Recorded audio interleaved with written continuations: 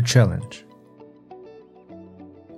Each year, winter seems to surprise our road workers responsible for cleaning the streets here in Poland.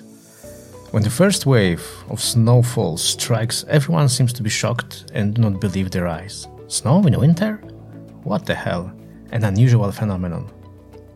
This year, winter surprised also me, but in a bit different way.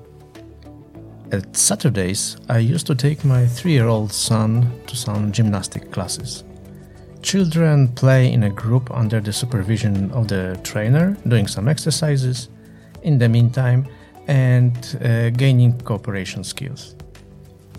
1 free hour for a parent and a tired child in return. A perfect deal.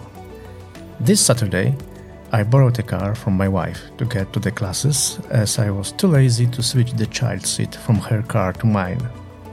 It was going to be a beautiful winter day. Snow began to fall intensively, guaranteeing an afternoon sled on the nearby hill.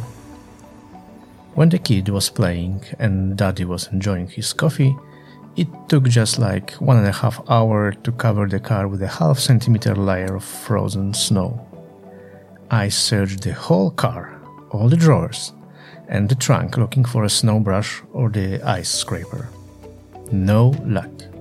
Instead, I found a lot of other so-called essential items, like handkerchiefs, mostly dirty, plastic bags, promotional newsletters from different shops, empty plastic water bottles, and a wooden, handmade, 30 centimeters long spoon.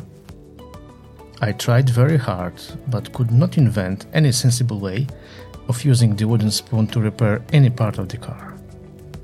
It was my first time in my over 40 years long life to scrape the ice from the car windows with a wooden spoon.